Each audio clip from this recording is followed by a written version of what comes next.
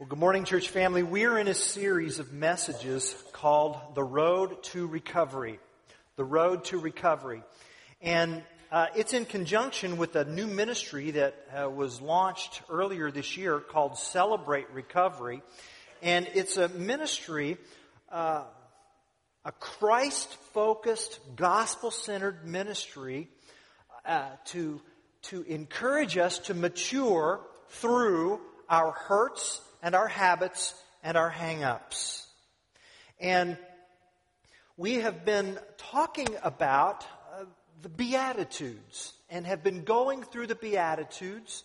And we're going to look at another Beatitude this morning, Matthew chapter 5, verse 8.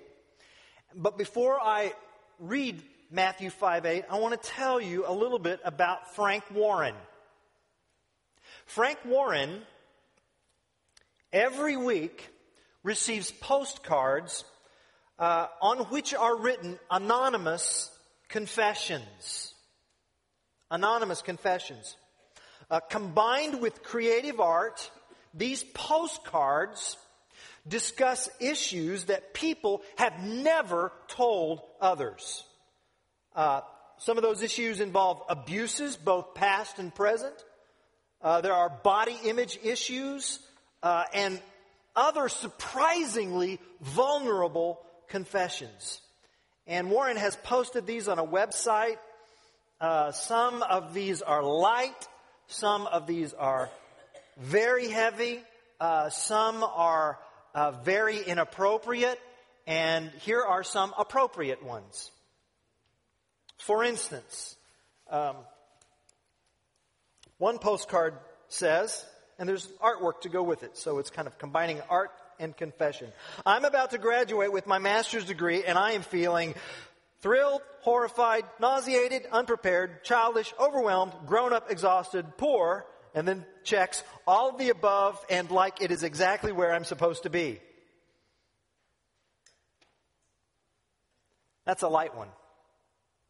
Here's a heavier one. You know that painting I gave you for Mother's Day? I didn't paint it. Here's a heavier one. Person stopped smoking. I quit for my cats, not you. Here's a heavier one. I found out about my grandmother's funeral online and 3 months late. A heavier one. Having the affair was easy. It's the secret that's killing me. And then there's this one. After I called off our wedding because of your affair, my granny bought my engagement ring from me so I could have furniture. Thank you, Granny. And then there's this one. I made up stories for the preacher to tell at my mother's funeral so that she would seem more likable. Wow. These confessions,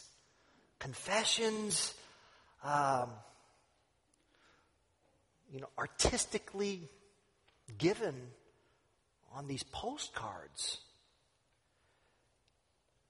And Frank Warren talks about how cathartic the experience is of being artistic with the postcard and then putting the message on the postcard and then finally dropping the card in the mailbox. That feeling of release and freedom. And Warren says, sometimes we believe we are keeping a secret, but it can be just as true that the secret is keeping us. And I think about that quote he just gave, and my question is, keeping us from what? Keeping us from what? And I believe that Jesus answers that very question in the Beatitude that I want us to look at today in Matthew chapter 5, verse 8. Matthew chapter 5, verse 8. That's up on the screen. Blessed are the pure in heart, for they shall see God. Let's just read that out loud together on three. 1, 2, 3. Blessed are the pure in heart, for they shall see God. Again, blessed are the pure in heart, for they shall see God. Jesus says that the means by which we see God has nothing to do with the optic nerve or retina or cornea. Has nothing to do with our eyes. It has everything to do. Seeing has to do with the condition of our hearts. Pure hearts. Clean hearts. Jesus says that it takes a pure heart to see a powerful God. Jesus says that it takes a clean heart to come face to face with a holy, holy God. And so I want to talk about that this morning. And I just want to answer some questions like, well, what does Jesus mean when he says pure in heart? What's he talking about there?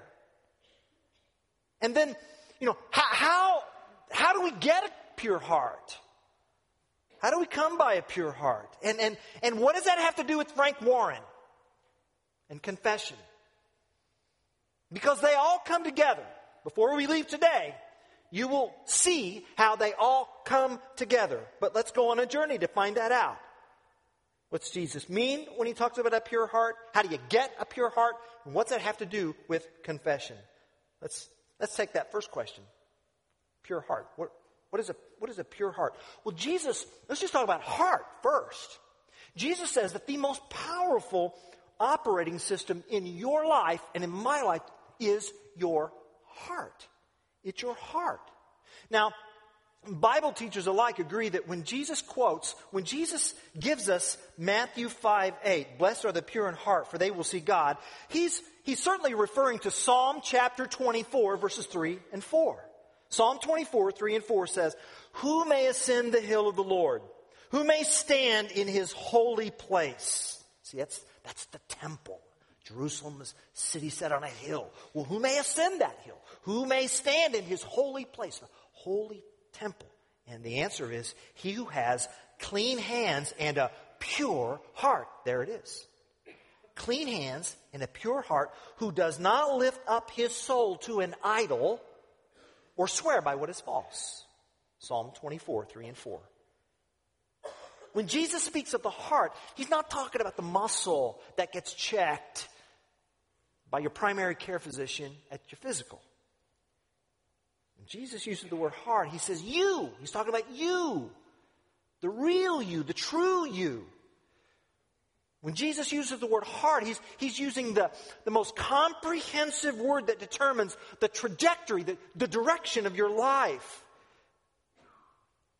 Because the heart has to do with where your life is directed behaviorally, emotionally, cognitively. Your heart is the seat of your deepest emotions. Your heart is where you fantasize and imagine. Your heart is where you dream dreams and exercise your will, your choices. Your heart decides what you're going to do with your free time. Your heart decides how you're going to spend your money. Your heart decides how you choose what you want to do tonight. Where you want to eat, what you want to eat, where you'd like to move, the kind of person you'd like to marry if you want to get married. Your heart decides whether to tell the truth or not. Your heart decides what time you want to get up in the morning, or if you when you got up this morning, if you want to come to church or not. Your heart makes the call on these things. Your heart decides how you're going to respond in crisis mode, in an emergency. Your heart is where you meet God, and your heart is where you avoid God. Your heart. Your heart is your OS, your operating system. It's the Vista, the Linux of your life.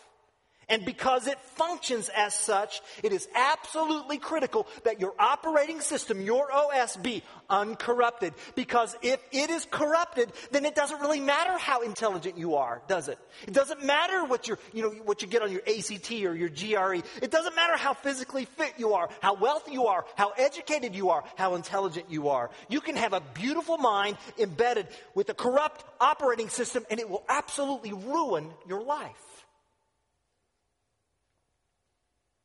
Your heart. And speaking of the heart, Jesus has a pretty sobering analysis of the human heart. Matthew chapter 15, verses 18 and 19. He says, but the things that come out of the mouth come from the heart. So you see that connection between your mouth and your heart? For out of the heart come evil thoughts, murder, adultery, sexual immorality, theft, false testimony, slander. Your heart. Jesus says it is corrupt. And thus blessed are the pure in heart. Pure in heart. If your heart is your operating system, what's he mean when he says, blessed are the pure in heart? Now, if we're not careful, now this is where I can lose you in this message here, so eyes up. Please.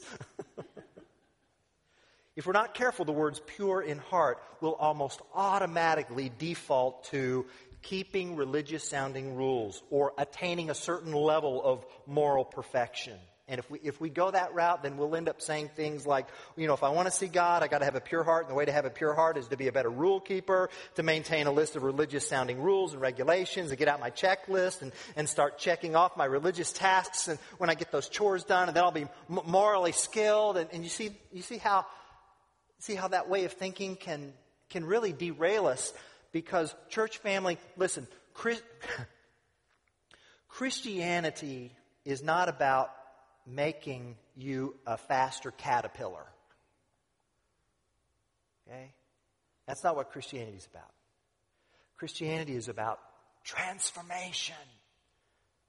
Christianity is about, because of our amazing, almighty, wonderful, grace-filled, truth-filled God, He's transformed us not into faster caterpillars, but butterflies. That's the good news of Christianity. Now, how many people do you know? They come to a place like this thinking, well, if I just kind of get my act together, then I will be able to be a faster caterpillar. Ooh. And what I want to tell you is that notion could not be further from the truth that Jesus is trying to make, because he talks about the pure in heart. He's talking about what's happening from the inside out, not the outside in. What is purity of heart then? Purity of heart. There was a pastor by the name of Soren Kierkegaard who once wrote a book, and the title of that book defines what purity of heart is. The title of the book is this. Here it is. Purity of heart is to will one thing. That's purity of heart. To will one thing. To will, to desire one thing, to long for one thing, to crave for one thing, to passionately pursue one thing. And it can't just be any old thing. It is to have a heart that is undivided, a heart that is unmixed, undiluted, a heart that is 100 proof, a heart that passionately pursues God.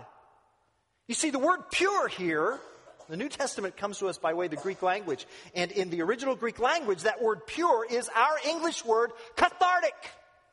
Catharsis. Purging the gunk and the junk from my heart so that it's uncontaminated, so that it's whole, so that it's focused, so that it's clean. A heart that is all in. That's what the word pure means. All in. All in. My heart is all in. Blessed are those whose hearts are all in. Jeremiah 29:13 says, you will seek me, the Lord says, you will seek me and find me when you seek me with an all-in heart, with all your heart. People with pure hearts are all in. They want one thing, period. People with pure hearts do not let their hearts get carved up into 1,000 different pieces. People with pure hearts are riveted on one thing. People with pure hearts will say with the Apostle Paul in Philippians chapter 3, verses 13 through 14, verses which I believe are an excellent commentary on Matthew chapter 5:8. If you want to look at another passage of the Bible that explains this passage, Philippians 3:13 and 14 explain Matthew 5:8. Paul says, but this one thing I do, forgetting what is behind and straining toward what is ahead, I press on toward the goal, to win the prize for which God has called me heavenward in Christ Jesus, you see. A pure heart. And people with pure hearts will pray prayers like, God, I want you to become greater and I want to become lesser. God, I don't want what I want because I don't trust myself. Because my heart is exactly how Jesus describes the human heart. So God, I want what you want. Our Father in heaven, hallowed be thy name. Thy kingdom come, thy will be done. See? When Jesus was in Gethsemane, he prayed the prayer of a pure heart. God, not my will, but yours be done. Purity of heart. And people with pure hearts are not afraid to ask themselves potentially awkward questions like, where does my heart focus when my mind slips into neutral? What do I fantasize about? What do I daydream about? What do I want more than anything else? What's my level of toleration for deception, for evil? To what degree are my thoughts and words and activities a reflection of what's really going on in my heart? And to what degree do I attempt to cover up what's going on in my heart? See? Someone with a pure heart is willing to strip away the veneer and the varnish of covering up. Dietrich Bonhoeffer was a Lutheran pastor in World War II. He was martyred. In his book, The Cost of Discipleship, he wrote, "Who is the pure in heart? Only those who have surrendered their hearts completely to Jesus so that he may reign in them alone." Then he said this, "Only those whose hearts are undefiled by their own evil and by their own virtue." Isn't that interesting? A heart that's undefiled by their own evil and by their own virtue. We're going to talk about that in just a minute. Where's your heart today? Where's your heart today? On a scale of 1 to 10. Let's do a little self-analysis here, a little self-audit. Where's your heart today? 1 being, man, my heart is absolutely corrupted. 10 being, I really feel like my heart is singly focused on God. I mean, where is it? Where is it today? What are you at 1? Are you at 3? Are you at 6, 8? Where are you?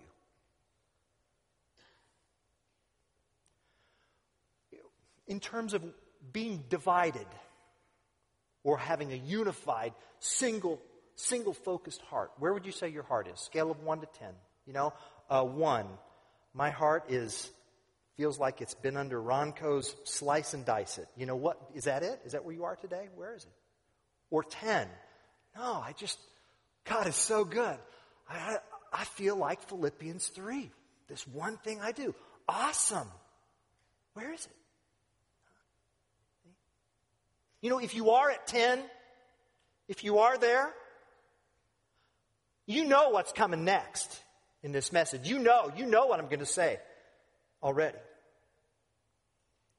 A pure heart, your heart's your operating system, and a pure heart is a single-focused operating system locked on the God of this universe, passionately pursuing Christ. Okay, you know how that happens. You know how a pure heart gets pure, and you know how a pure heart stays pure. And that's question number 2, isn't it? How do I get a pure heart? How do I keep a clean heart, a unified heart? And in a word, it's the word confession, isn't it? Confession. Confession is what purifies the heart. Confession has to do with cleaning up the past, letting go of guilt, gaining a clear conscience, and learning to live guilt-free the way God wants us to live. And that's why John Baker, in his book, Life's Healing Choices, when he talks about confession, he defines confession as this: to openly examine and confess my faults to God, to myself, and to someone I trust. To openly examine and confess my faults to God, to myself, and to someone I trust. I think this is what's behind Psalm 32, verses 3 and 5. The psalmist wrote, "When I kept silent, my bones wasted away through my groaning all day long." But then, verse 5, "I acknowledged my sin to you and did not cover up my iniquity. I said, I will confess my transgressions to the Lord, and you forgave the guilt of my sin." You. Someone once said that whenever you swallow guilt, your stomach keeps score. And if you don't take your guilt to God, what's going to happen is you're going to take it out on other people. Because you see, guilt is what keeps us stuck in the past, isn't it? Think about what we do when we get in our cars. Get in the car, put the seatbelt on, close the door, door's locked, then what? You adjust that rear view mirror, right? You adjust that rear view mirror. Driving down the road, glancing a little bit at the rear view mirror, but you got to keep your eyes on them. But you see, guilt is, you know what? Guilt is a windshield-sized rear view mirror. And guilt is what keeps us from moving forward and growing. Because the truth of the matter is, there's no one here that's faultless. There's no one here who's perfect. If you're here looking for churches and you think you're perfect, this is the wrong church. And don't join.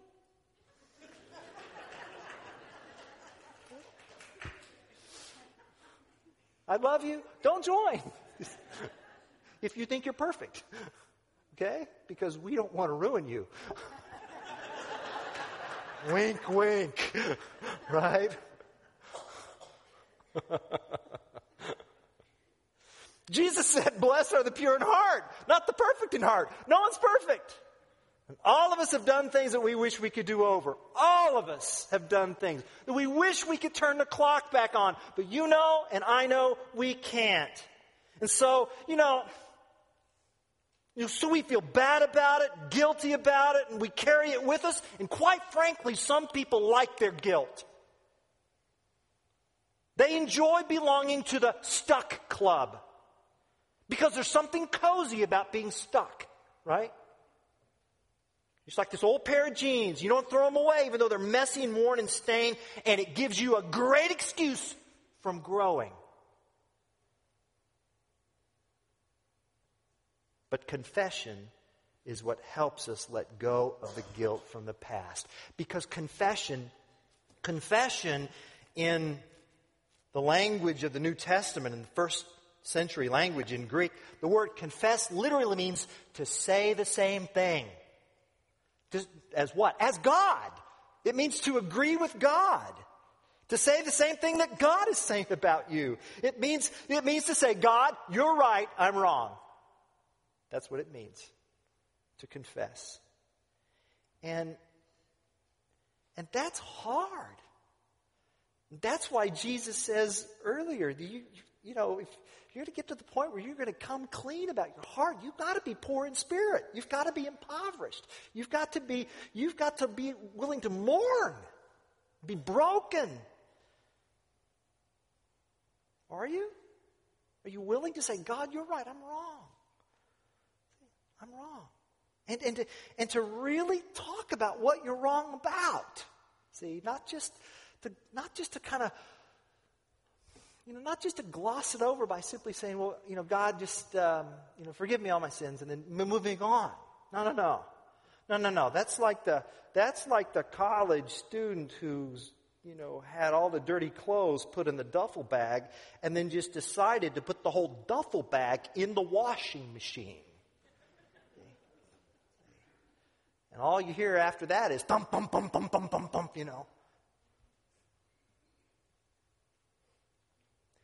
And a friend says your clothes will get cleaner if you take them out individually. Put them in. See? And that's what we need to do. And, out in the foyer,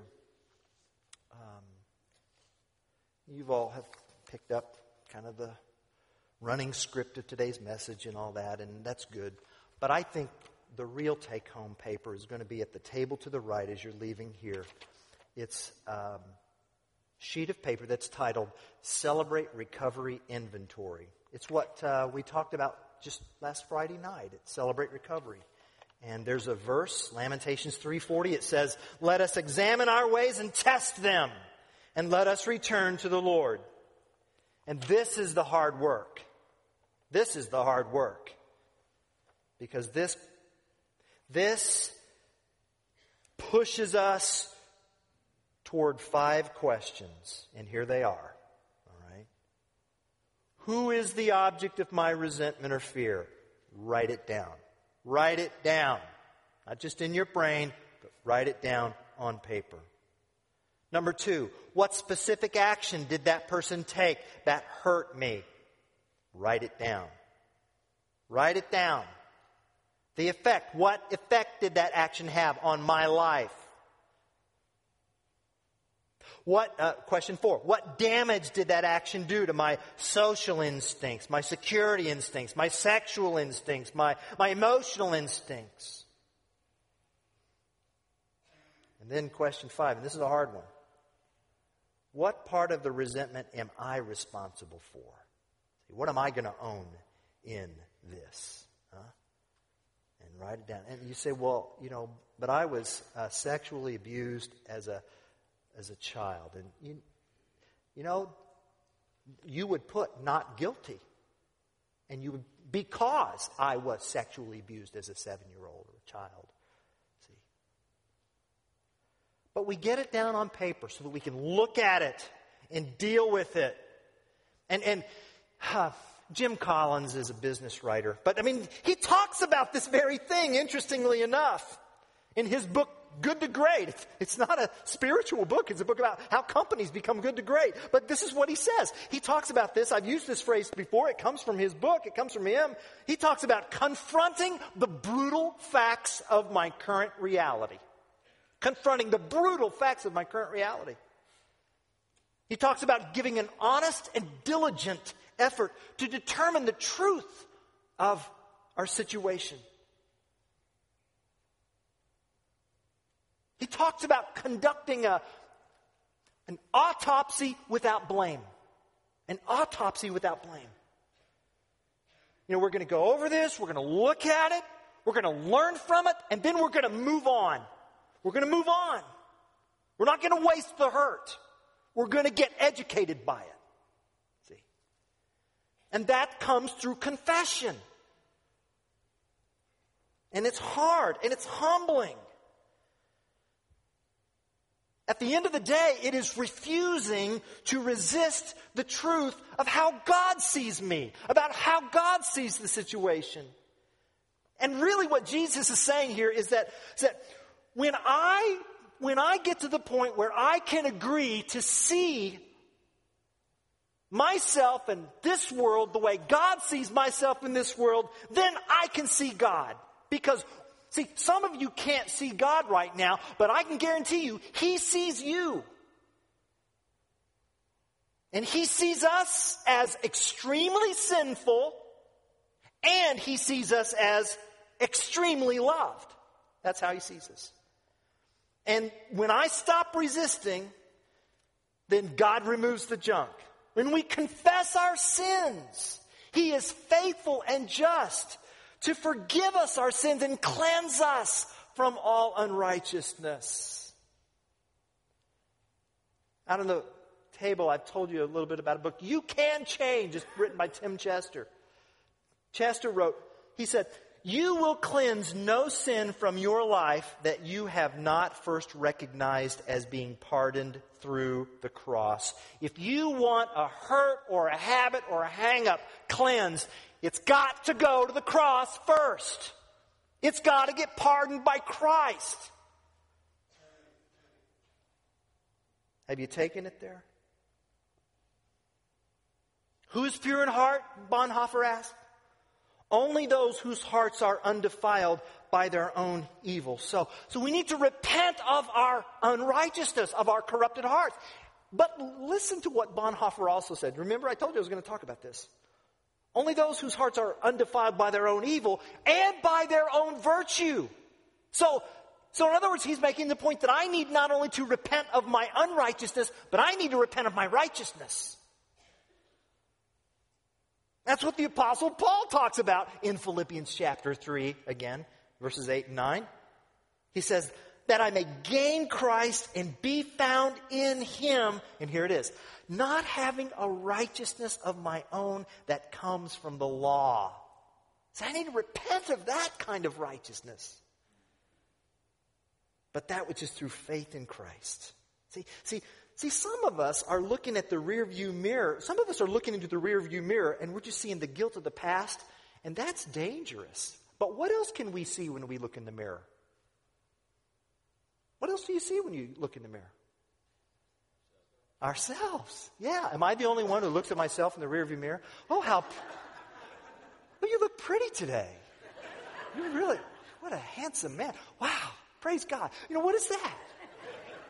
You know what? That's arrogance, right?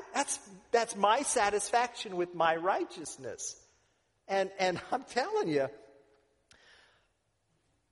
you keep your eyes in the mirror, you're going to have an accident.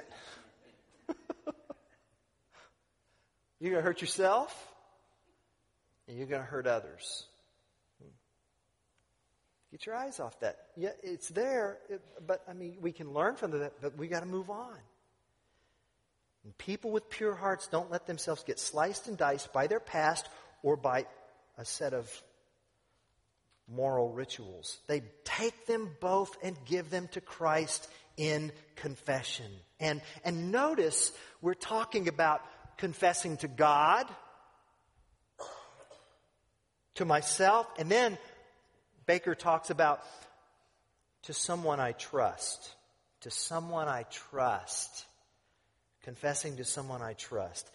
That does not mean I go to the National Enquirer. Okay? And it doesn't mean that I just go to someone who's just going to let me off the hook.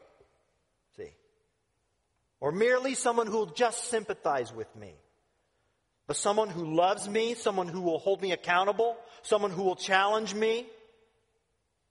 Someone who will say to me, you know, Randy, I understand that this is going to happen. Randy, I understand that sin happens, but it doesn't have to happen. It doesn't have to happen. And see, that's the limitation of Frank Warren's website, because there's no accountability. You send in the card and, you know, nobody's going to be there to challenge you.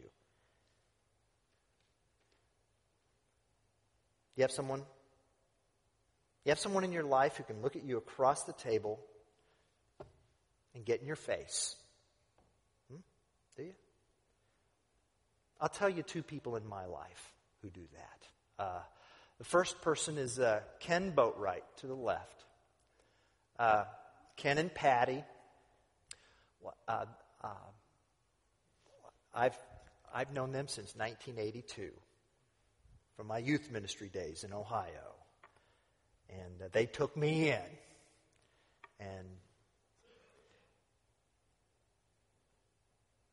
And he can ask me any question and look me across the table. He knows when I'm blinking. He knows my heart. He challenges me. He He asks me the hard questions. And I thank God that he's in my life. And then just 3 days ago, I had a chance to visit another teacher, mentor, older brother to me. And this was taken Friday morning. This is Masood Saidullah. I went to an Episcopal high school in Tulsa, and Masood was the chaplain at the high school my senior year, which is 1979, 1980. He's known me longer than Ken and Patty have. And he lives and pastors in New York City. And he had a conference in Chicago. And so I found out about it and made arrangements to go up. And we spent, I saw him Thursday night at 7 o'clock, and I was on the road by Friday morning at 9 a.m., 14 hours. But it was a rich time. It was a cathartic time. Because both of these men, they love me, and they know me, and their care is unconditional, and they challenge me. They challenge me. And they won't let me get away with things. And these are two. These are just two. And can I just tell you this? This is my opinion. I believe that you need people like these in your life. And if you are married, I believe you need someone in addition to your spouse. Okay? I really do. Because you see, when Sarah presents to me the brutal facts of my current reality, see, the shields go up, right? The shields go up. I just don't want to hear it. Why? Because I'm corrupt. I've already told you that. I need a new heart. All right? These, Ken and Masood will not let me get away with that. All right? And so I think you need, if you're married, you need someone in addition to your spouse. And so that's my opinion on that. And then my other opinion on this is that you need someone of the same sex. Okay? You need someone of the same sex.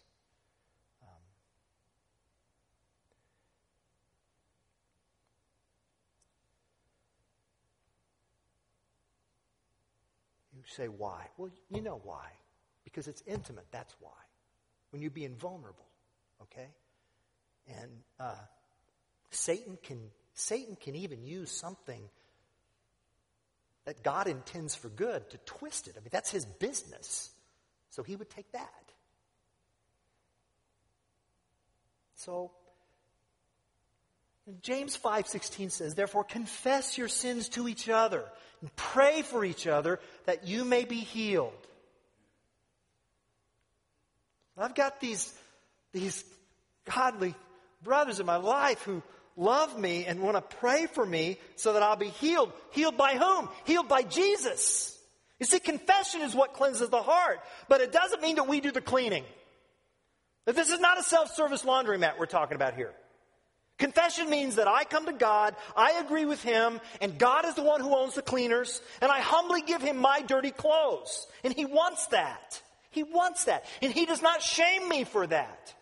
He just, He realizes that if I try to do the cleaning myself, it doesn't really ever get clean. It's like my dry cleaner here in town. I take my dry cleaners, I drop my clothes off to Bobby. And you know what? In all the years that I've gone to Bobby to bring him my dirty clothes, he never screams at me when I give him my dirty clothes. He never does that. He never tries to shame me at all. He never does that at all. He never makes fun of me. He never says, you have blueberry on your shirt again? What are you doing? What, you missed your mouth? How is that possible? He never does that. Ever. Oh, the only thing he asks is don't try to clean this yourself. You won't get clean. I'll take care of it. I can do this. I can do this. And then one time, Sarah and I got to go over to his house and be with his family for dinner. And that was cool. Because I gave him my dirty clothes, and then he cleaned my clothes, and then I put those clothes on, those very clothes that he cleaned, and then I got to go over to his house for dinner. And I sat at his table in the clothes that he cleaned. And it was great. Huh? And that's the gospel, isn't it? I go to God, and He takes my dirty clothes that are stained with both my vices and my virtues, and He takes them, but He's even better, because He does not give me back my dirty clothes. Instead, He gives me the clothes of Christ. He gives me Jesus' robe of righteousness, clothes that have never been dirty, ever. Clothes that are clean and pure and unstained. And He says, here, you put these on. And now Now you come to my table. See, you come to my table. But you have to wear Jesus' robe if you're going to come to my table. Will you? You must come. And so I come to his table, clean, pure, wearing the robe of Christ. And when I come to the table, that's when I see him face to face. And when you see God face to face, you have God.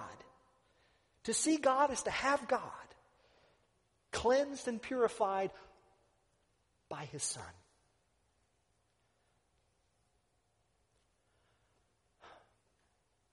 In church, there's nothing like clean. Nothing. Nothing like clean. And there's nothing like seeing God. Because that's what we were made for. I'll tell you this much. Jesus says later on in the Sermon on the Mount, he says, where your treasure is, your heart will be also. See? And where your heart is, that's what gets treasured most. Here's the deal. You want to know what you're worth? I'll tell you what you're worth. Here it is. You are worth whatever the object of your heart is worth. Okay? That's what you're worth. So what are you worth? What's the object of your heart? What's the supreme focus of your heart? That's what you're worth. And blessed are the pure in heart. Blessed are those who are so totally focused on God. They want God more than life itself. Well then, see, they will receive what God has to offer. The robe of righteousness, and they'll be welcomed at the table. And I know that this is what we want. I know that.